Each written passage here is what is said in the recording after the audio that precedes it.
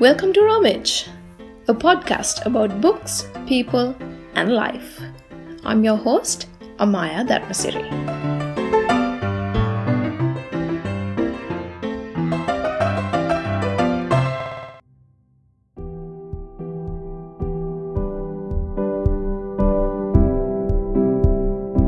Would you like a new perspective on how to live the life you always dreamt of? Self-help materials now come in many forms, and they promise to guide you to be a better version of yourself. But then again, why do so many people hate self-help? We have Chathumi Tumbavila here today to talk about the international bestseller, The Monk Who Sold His Ferrari.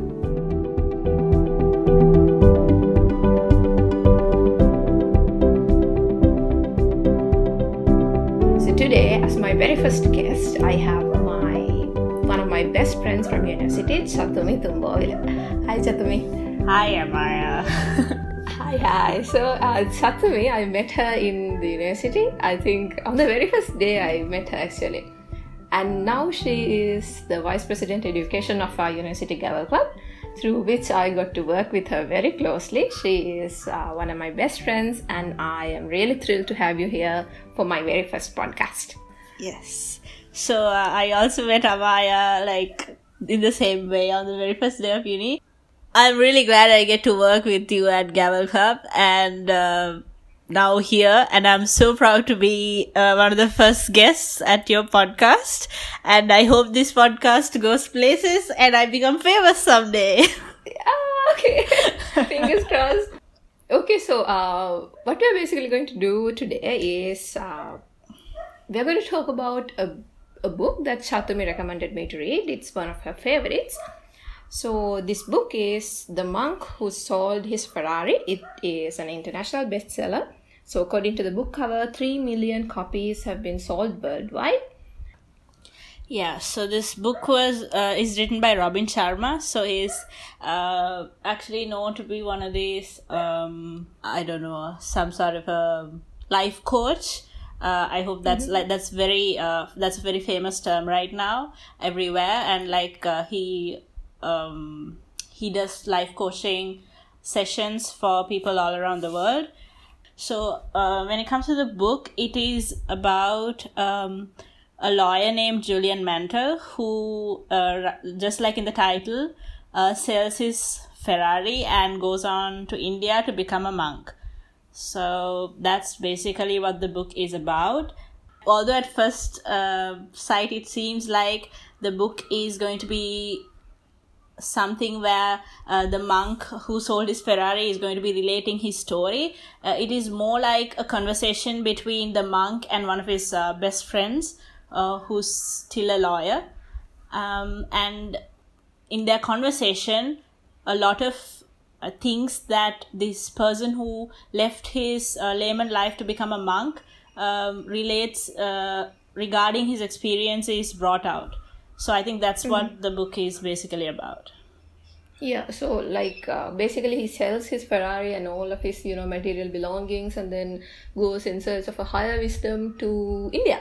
So yes. That's basically where everybody goes in search of wisdom. Yeah. So he comes back and relates the story. So Chathumi, can you tell me a little bit about how you came across this book? As in, where did you get the recommendation, or how did you what is the background of you reading the book? Yeah, so first I got to know about this book when I was doing SEMA, where one of the lecturers told that there is this book named The Monk Who Sold His Ferrari, which was written by Robin Sharma, and all of you should read it. That's what he said. Along with some other recommendations of books like Rich Dad, Poor Dad, etc. that actually gives us... Yeah, that's a very good book. Yeah, that gives us... I have read it. Yes, I only got into reading only half of Rich Dad and Poor Dad, and I actually never read The Monk Who Sold His Ferrari at the time, which was about 3 years ago. And then last year I was actually going through this crisis where I was really worried about what I was going to do with my life, because although I'm doing an engineering degree, I'm not sure if that's where my real passion lies, and I was having this whole crisis, something like people call midlife crisis, but I was having it at 22, and I was wondering what I really wanted to do with life, the purpose of life, etc. And I was feeling sort of helpless, and I didn't feel like there were a lot of people I could actually get help from. So I turned to Google, and I went to watching TED Talks, etc. about these things. And I also felt like I was a very avid reader when I was small, but I had stopped reading books as well. Exactly. That happens to me as well. Yeah, that's like a really bad feeling when you actually realize it. It hits you. Yeah. It hits you at one moment that you had stopped reading books, and you feel really bad about it. So I thought that... I know. So that was the very reason why I wanted to start this podcast as well, so that I can actually get to read more books. Yeah, so it's the same thing. So I also wanted to start reading more books. So I started looking for books to read, and I was also a person who only read fiction, like specifically, and then... Same here, yeah. And then I decided that I was going to change my mindset from that and actually start reading books about life, the meaning of life, the purpose of life. I mean, it's somebody, whether the person is saying the truth or not, it's going to be somebody else's perspective. It's always good to know that. So that's how I actually came across this book again, and then I actually read it in the beginning of this year, and it has actually given me a better and a much broader perspective about life. Yeah, that's really good. I mean, when Chatumi recommended me the book, I haven't read a lot of self-help sort of books. Just like Chatumi, I was very almost addicted to fiction. So when I came to university only, I got exposed to this world of non-fictions. So since then I read several non-fictions that I really loved. Even though now this book is somewhere in between a fiction and a non-fiction, I'm not sure. Yeah. When Chatumi recommended me the book, I actually read it from cover to cover, which I don't usually do with a lot of non-fiction books. When I usually read a non-fiction book, I read the chapter lists, the contents, and read somewhere in the beginning of the chapter and end of the chapter, try to figure out what the author is trying to bring about. But with this book had some kind of a narration. Yeah. So I read it cover to cover, and I actually enjoyed it. Just like Chatumi, I really enjoyed it. So in this book, the author suggests 7 lessons through which he suggests that a reader can improve his or her life. So these 7 lessons come along with many other techniques and practices that you can practically incorporate into your life and practice every day to make your life better, to get your mind all in place, and to develop basically yourself spiritually, physically, and mentally. So Chatumi, was there anything specifically that connected with you, a lesson out of these 7? So I feel like all these 7 lessons are like basic principles anybody can use to improve their lives. And I also feel like he has only put these 7 lessons into like the only reason that this person, the writer, has classified them into 7 lessons is for someone who actually is looking for a specific method to improve his life can use them. But basically, throughout the story, he actually mentions a lot of basic practices that a person can incorporate into their life to make their lives more wholesome and more better. So for me, I think I'm not the kind of person that is very structured with my learning. So for me, in my head, it's not just 7 lessons. It's bits and pieces of the stories that he mentions, and bits and pieces of the practices that he mentions that I have in my head. it comes to improving mindfulness, which is, I think, the first one, master your mind. Yes. And I think all of them is just inside my head as simple practices. So it's not specifically 7 lessons for me. They are just I think it's for the sake of simplicity and for somebody for the readers to remember the story. Yeah, I think that's why they have put it. But I don't really relate to that method. Even like at the end of each chapter, you may have seen that they have given a they have given a summary. Summary. So I don't relate to the summary. So when I read it, I'm like I'm lost. So for me, it's the story and the image that it creates in my head that stays inside me. So I think this. So what was it? What was the thing that connected with you the most? I think it's about the mindfulness and mastering your mind. Because I am a Buddhist, and I actually believe in the philosophy of Buddhism, and it also talks a lot about how mastering your mind is going to be what really gives you real contentment and real happiness. So I believe in it, and I have always wanted to try it out, but I always thought, because in Sri Lanka, I mean, not to criticize, but most of the time, people, when they're like really old, only they go into this, dive into all the Buddhist practices, etc.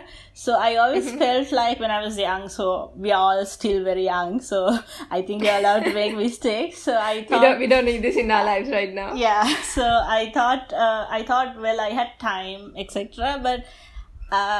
But this book made me connect with my mind and actually try to practice mindfulness and try to improve my connection with my mind, etc. So that, I think, was one really good thing that happened to me by reading this book.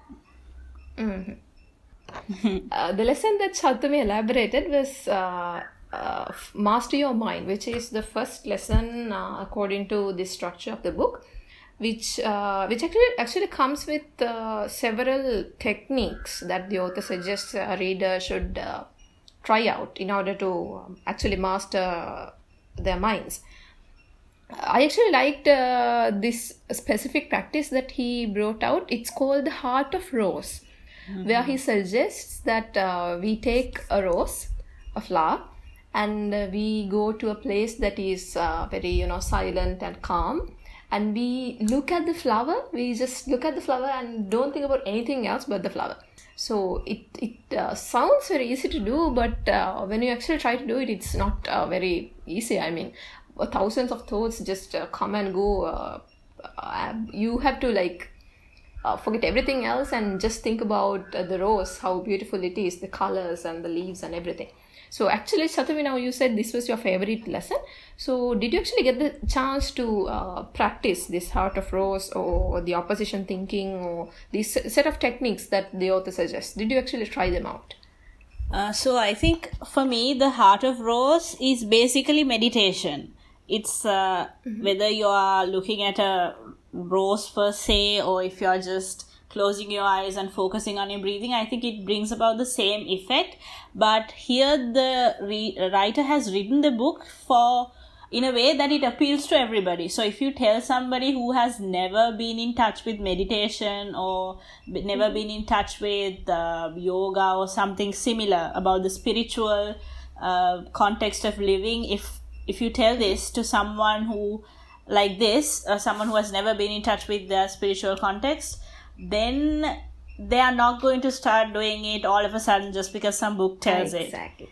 So, but if you tell something, say it in a simple way like this, like take a rose, look at it. It doesn't sound so spiritual. Hard, yeah. Yeah, it doesn't sound very different or very disconnected from us. It doesn't sound like something that a monk would do.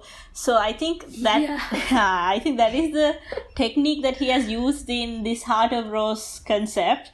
So I have not exactly tried this Heart of Rose concept because, I mean, you know, like even in our school days, we are asked to practice meditation. We are like almost forced to do it. So we are very much in touch with it. So I have in place of this Heart of Rose, I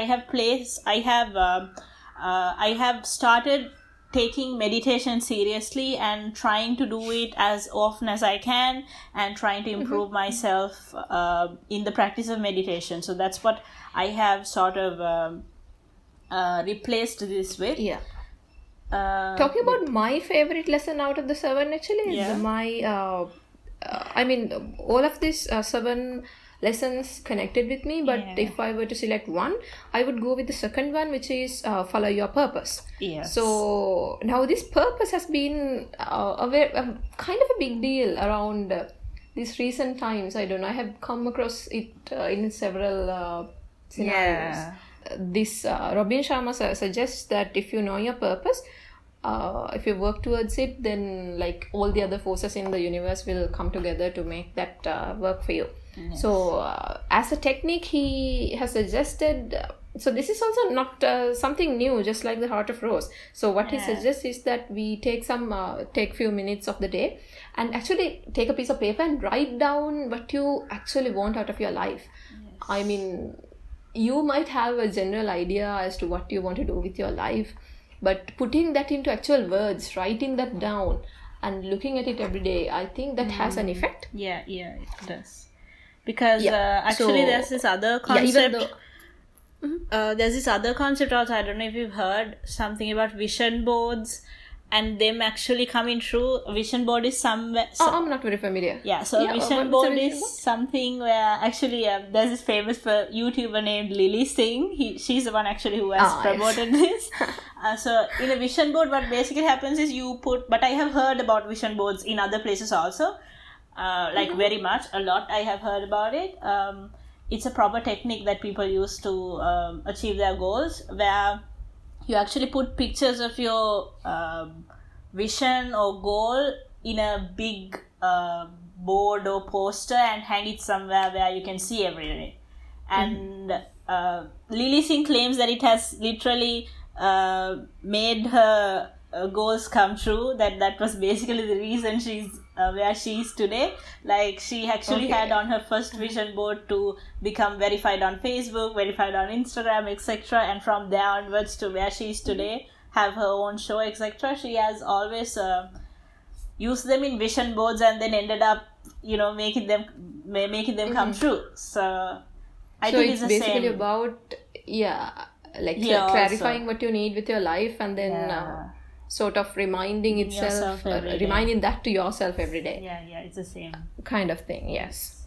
So that was some of the lessons that Robin Sharma has suggested that we should take, and I think I would recommend the book to anybody. You can take some time reading. It's a very light read. Like, you don't have to put a lot of effort to understand the things. I mean, even if you're not a Buddhist, even if you haven't followed any sort of a spiritual guideline or spiritual kind of living so far, it's still accessible, it's still understandable to a layman. So I think that's a good read. On a separate note, now this is something I have seen about you, Chatumi, as a lot. You post a lot of optimistic and positive quotes, things about kindness and warmth, purpose in life, having friends, all of these very beautiful and warm and optimistic things on your Facebook and on your Instagram and wherever you publish things on. So I see you as a very optimistic person. From your angle, what do you think about the self-help material in general? It could be about spirituality improvement, or even your finance, even your productivity. Sort of every kind of this self-help material have things in common. So what do you think about this self-help concept? Yeah, so I feel like self-help has this really bad stigma attached to it. where Yeah, exactly. The direction where I want to steer the conversation. Yeah. So I don't think it is very right, because honestly, if we take anything, it could be homosexuality, or it could be a person not wanting to do a job, or like anything, like literally anything. I mean, there is always two sides to it. There's going to be a set of people who believe it and a set of people who don't believe it. So criticizing it per se, criticizing anything per se, just because you believe it's not right, I don't think is the right thing to do, because there is going to be a set of people who are going to be believing in it as well. And it's the same with self-help books. This book by Robin Sharma or any other book, they are just giving us techniques for better living. It's not... Yeah, so from the way... Yeah, exactly. From the way I see it, these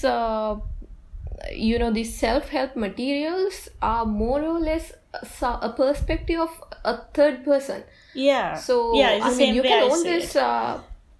there is always a benefit of listening to another perspective. The way someone else looks at the world, someone else looks at, the things around him. Yeah. So...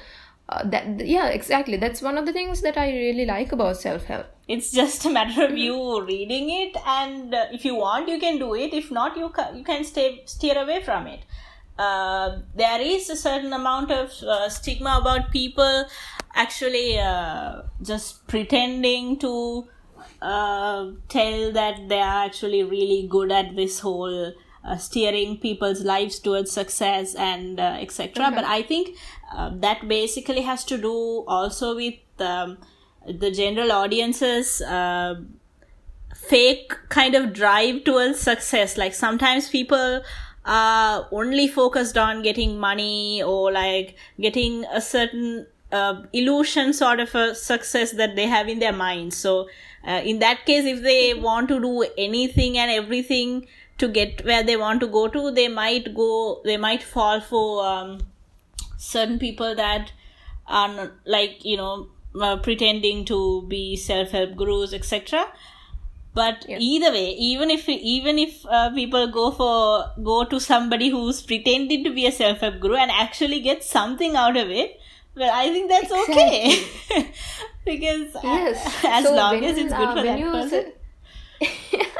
When you suggested me the book, and when I read the background about this, self-help material in general, so just like you said, there was a lot of stigma attached to it. But one claim is that these methods or these lessons or the things that the authors encourage you to do to make your lives better might not have proper basis or might not have backing evidence.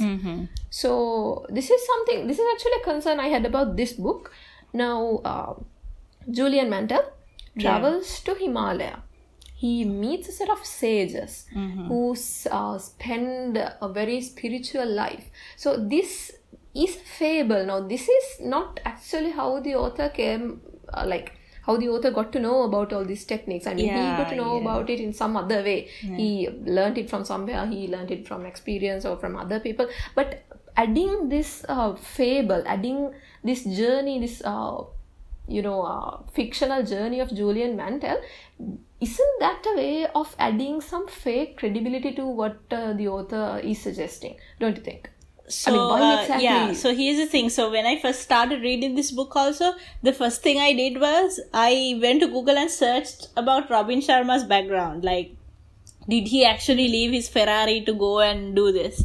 But no, what I found was also that he was just a lawyer who stopped his job to stay at home and write this book. And that's how he started his career of writing books, etc. So someone might say, so we don't know where actually he got these. I don't know personally. I don't know. Maybe there are people who know, but I personally don't know where he got these lessons from or all of these things. But so I have a certain background from which I actually can gain that some of these lessons are true lessons. Specifically, these about even about these sages in Sivana or this Himalaya that he's speaking about. I personally know someone who know a lot of people actually who I've met. So when I was volunteering in Poland, there were a few people that I met who actually gave up their jobs to go and either travel around the world or volunteer in certain places. Yeah, I actually met. I have met people like that who are actually born in like either Netherlands or somewhere and have just dropped everything, their jobs, everything, and just gathered up all of their savings and gone around the world. There was this one lady who stopped in Africa to volunteer for about 3 months and then ended up going to India. And in India was where she still dresses in these Indian clothing sometimes. And she's vegan now. I'm pretty sure she was not vegan before. So all of that. So I have seen that in people, and I also know this other lady whose husband passed away. And to deal with the grief, she decided to go to India and take up yoga classes, etc. And she's dealing with it really well. Like, I have never seen someone who has dealt with such a lot of grief in the way that she does with her daughter. So I think there is some credibility to the yoga, to the fact that yoga actually helps your life. And here Julian Mantle or Robin Sharma is talking about one extreme of it, but I have experienced the lower version of it. So I have a sort of an evidence to believe that there may be, I'm not sure, of course, I don't know, but there could be an extreme version of it too. So I have so just like you said, just like you said about your lesson, the mindfulness lesson, where the author suggests that we look at a rose and stay in silent contemplation. So it's more or less what we learn about as meditation in Buddhism. Yeah. So maybe just like Chatumi did, just like I did, if someone can read a self-help book but also be conscious about its credibility, do some research about the author, do some research about the techniques that he or she suggests, then maybe actually now, without falling into a trap of fake facts or made up theories and everything, like it's I think it's up to the reader. I mean, whatever in Buddhism they say, like, you shouldn't accept you shouldn't anything. believe anybody says without being conscious about what they say. So I think it applies to everything. Not just self-help. Exactly. For anything that you find on social media, or it just boils down to this really small fact about you being conscious about the things you read, about the things you take in, things basically you believe in, you decide to believe in. Yes.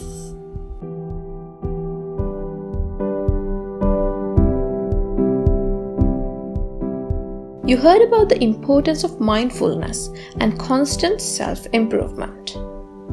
Coming up after the break, how to find your motivation without being a victim of this $1 million self-help industry.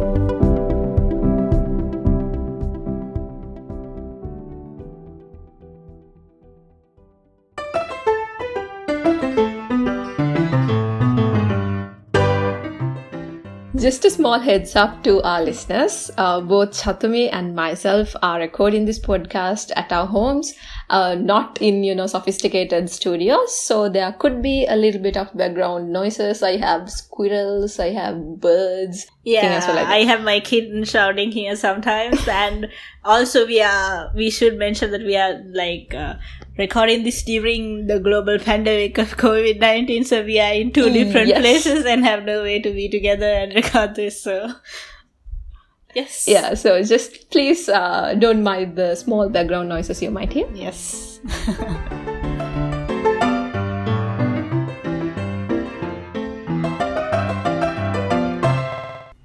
So there was another concern.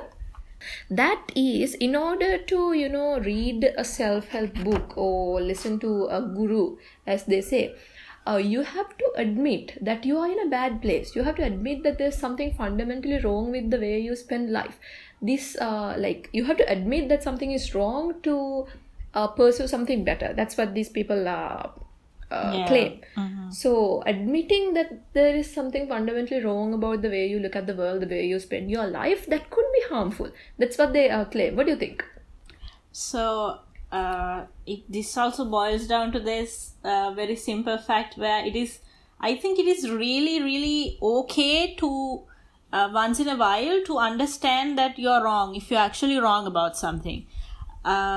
See, I think no matter what it is about, even when you're learning something, there could be like different aspects to it. It could be just something really, really sciencey. It could be, I don't know, you may agree with me. It could be something mathematical. There could be two ways to solve one mathematical problem, right?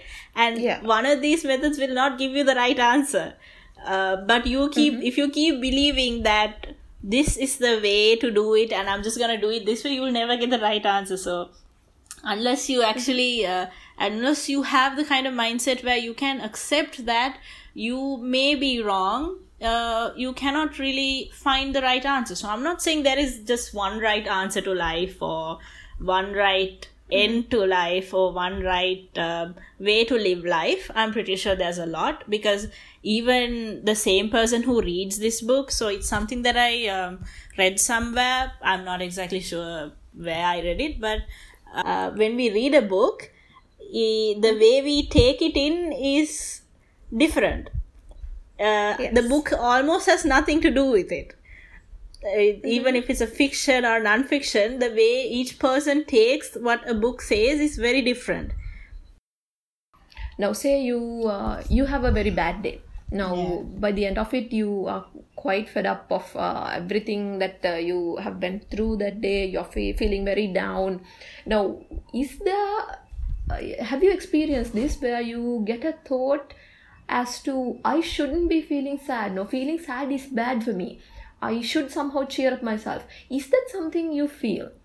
As in, now, what these people claim is that is sort of invalidating your own feelings. Yeah, so it's okay to have a shitty day once in a while. Yeah, it's okay to feel sad. I'm not sure if it's in this book, but I also believe in the fact that people should accept their feelings. So it is okay to not feel okay. I mean, it's okay to have a bad day. It's okay to feel sad about something. But if you can make it better, then you can. It doesn't mean that just because you're feeling bad, just because you are feeling sad, it does not make you any less of a person. It doesn't make you any less of a human. It's just the way life is. So self-help might help you if you are looking for a new perspective, if you are looking for a new way to, help your life. Yeah, even this, I don't think like self-help removes all, even if you do every single thing that's told in this book, I really don't think it's going to remove all woes or remove all like bad feelings from your life. I mean, it's a part of life feeling bad, right? Once in a while. Yeah, exactly where I wanted to go next to me. Now, what these people claim is that even if you read a whole set of self-help books, it might not change a lot, as in like people get some sort of a rush when they read these self-help books, like even though they are not practically doing anything to make their lives better, but just reading itself gives them such a rush, gives them a fake feeling that they are actually doing something to make their lives better. So this element of binge reading these books, binge reading self-help material could be addictive, could have an element of addiction where you're not actually doing anything to make you better, but you're just reading about it. So I have a confession to make. Now, I said that my favorite lesson is finding your purpose. So the author suggests that I should take a piece of paper and write it down. Now, I thought that it's a very good idea, but I actually didn't do it. I mean, I didn't. I don't know why. I should. So I think this is something a lot of people can relate. I mean, you read it. Yeah, but you don't do anything in it. You don't do everything. Yeah. So I think the part about addiction actually boils down to anything in too much of a concentration is bad for you. Even like, right, even water, if you drink it too much, your blood concentration is going to go down, and like, you'll probably die. So that's how it is. Like, so for me, so the best way I can relate to it is also through Buddhism, where it's preached that everything should be in moderation. So you shouldn't go to any extreme, even with self-help books, any books. So now that I am actually trying to read more non-fiction books, I still mix up a fiction book somewhere to the middle of it.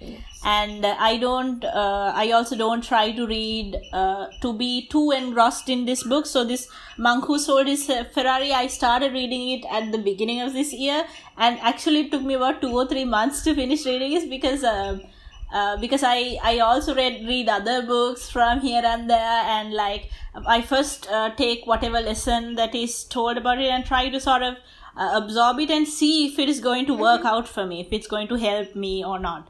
So in this so way, basically you should be conscious about it just boils down to that fact that you should be conscious, and that you should take everything in moderation, whatever it is, even food. I mean, it applies to anything. You should we are all human beings with like properly working brains, and we have the ability to think. We have the ability to weigh in the odds and the good points about anything that is given to us, and then make a decision about what is best for us. So it depends on each person, but I think the basic idea is to have everything in moderation, and to do it like properly. Like, there is no point of reading a billion self-help books if you're not going to use any of it. It's the same with doing a course, we try these online courses, and sometimes at first I started an online course, and I actually downloaded all these videos thinking someday maybe I will actually go through these and learn it. But the only proper courses that I do, only proper learning I do, is when I actually apply whatever it is that I'm learning. So if I'm not applying what I'm learning simultaneously with the learning, then actually there is no point of what you're doing. So in these books also, it doesn't matter, like, it doesn't matter how many books you read if you don't apply something and just try it out. I mean, sometimes maybe these lessons won't work for you or won't work for someone. So there are some lessons it's just some person's perspective. Yes, it's not guaranteed to work. Yeah, some of these things actually maybe don't work for me also. Like, I don't know. So it's just different, and you can't expect all 7 lessons to be embedded into your life like within a matter of few weeks or something. It's just, that's not how life works. I think we all are like experienced enough to understand that life is like more or less messy, and it's not a very structured thing, right? Yeah. So no matter how much we try, I really don't think we can have a proper structure and do everything in like according to a plan. I mean, just imagine, even if you made a plan, there is for the whole day, there is a possibility that it won't work out that way, and some of those things you can't control. So coming back to what you said about all this reading a lot of self-help books without applying anything, so it's definitely not going to work out for you. So I think anything you take, be it music, so I think it's a huge problem currently in the society. Just because someone is doing it, you're doing everything. And so that's how I started online courses at first, because everyone was doing it, so I wanted to try it out, and it didn't work out for me doing it because I was not applying what I was learning. I think it's the same thing. Bottom line is you should be conscious about what you select to, follow, what you select to believe in. Yeah. So, just because you are getting addicted to self-help material, it doesn't imply that you are doing good. So, once in a while, you should reflect upon what you have done, whether you have made the progress. Yeah. So, I think Chatumi has I mean, I just read this book on your recommendation. I read it in a very short period of time. Yeah. But if I had done what you suggested, if I had taken some more time to absorb each and every one of these lessons, to actually think for myself whether they will work for me or not, I think it would help a lot of people than just the way I followed. And you can actually have a conversation about. So it's not about this book. There was this other book I read about communication with people, and the same lesson, the way I took it and the way that my friend who read it took it were two different ways, and I was so blown away about how he could have taken it in such a different way. But that is how it is, I think. I think it's different for everybody. Yeah, so, I mean, you can always benefit from a second perspective. Yeah. Yes. So, going back to the stigma attached to self-help, now, when I did some research, what I found out about this biggest stigma attached to self-help, it is not actually specifically for self-help materials in general, but to the self-help industry. Now, this book has sold 3 million copies worldwide, so that should be a lot of money. So, the stigma attached to it is around these gurus making a lot of money by selling this addictive content, according to them. Yeah, so I think it boils down to also being confident about your own self and trusting your own decisions. So I think the only way that the industry specifically can force you to keep watching self-help videos or whatever is by telling you that unless you buy the whole course, it won't do any good to you. Like, you have to watch every episode of this self-help coaching in order to get something out of it to your life. Mm-hmm. So that's just what the industry says. It doesn't mean you have to believe it. So you have to be confident enough to take it into you and actually analyze it and understand that if these self-help books or whatever is helpful, then I should be able to get some simple thing out of it, at least from one of the episodes, or like some episode in the middle or whatever. I've actually come across this kind of thing. It's more or less like those other websites or whatever it is that you go to, where you register and they ask you for credit card information if you want to have a free trial, right? So I think it's the same, basically more or less the same thing. And there are others where I think even Instagram profiles.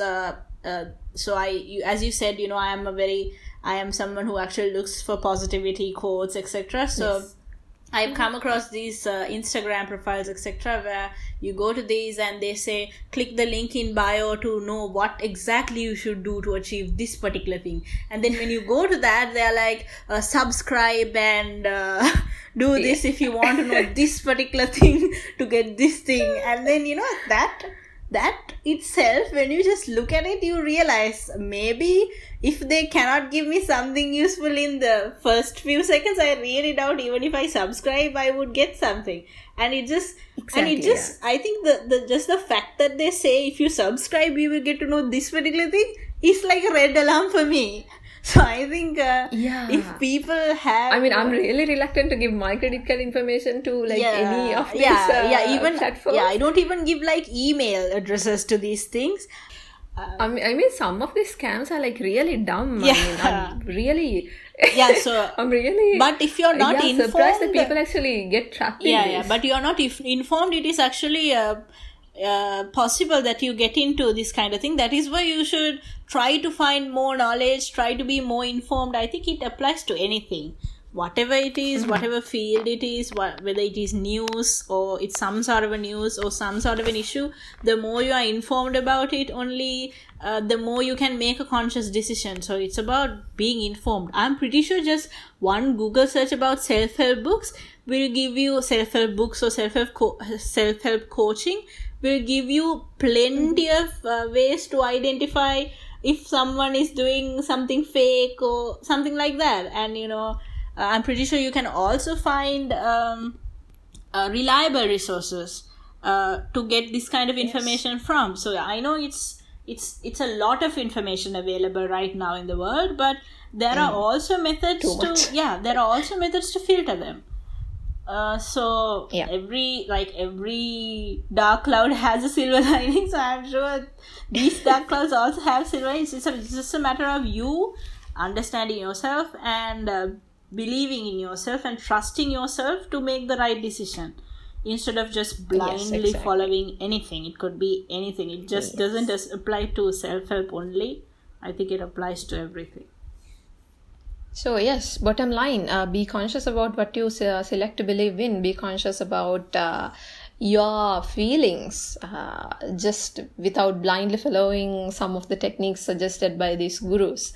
So if you do that, you can actually get a lot of things out of this self-help material from Monk Who Sold His Ferrari as well.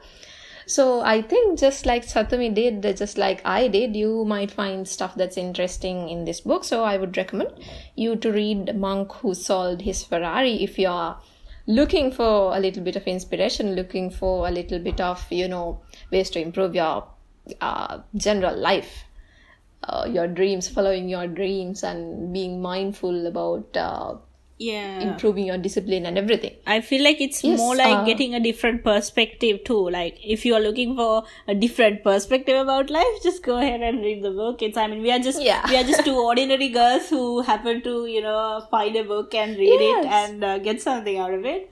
And maybe you will be able to do the same too. We don't know. Same, exactly. So good luck with your reading to all our listeners.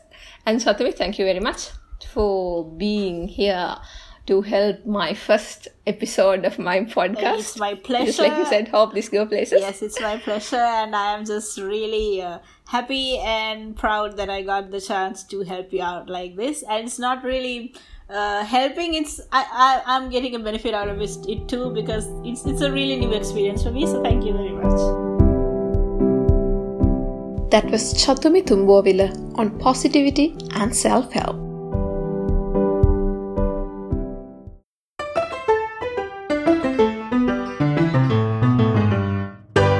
There's a lot of great books out there and a lot of smart people. At Ramage, I have both. This is your host Amaya Dharmasiri. I'll meet you again with another episode.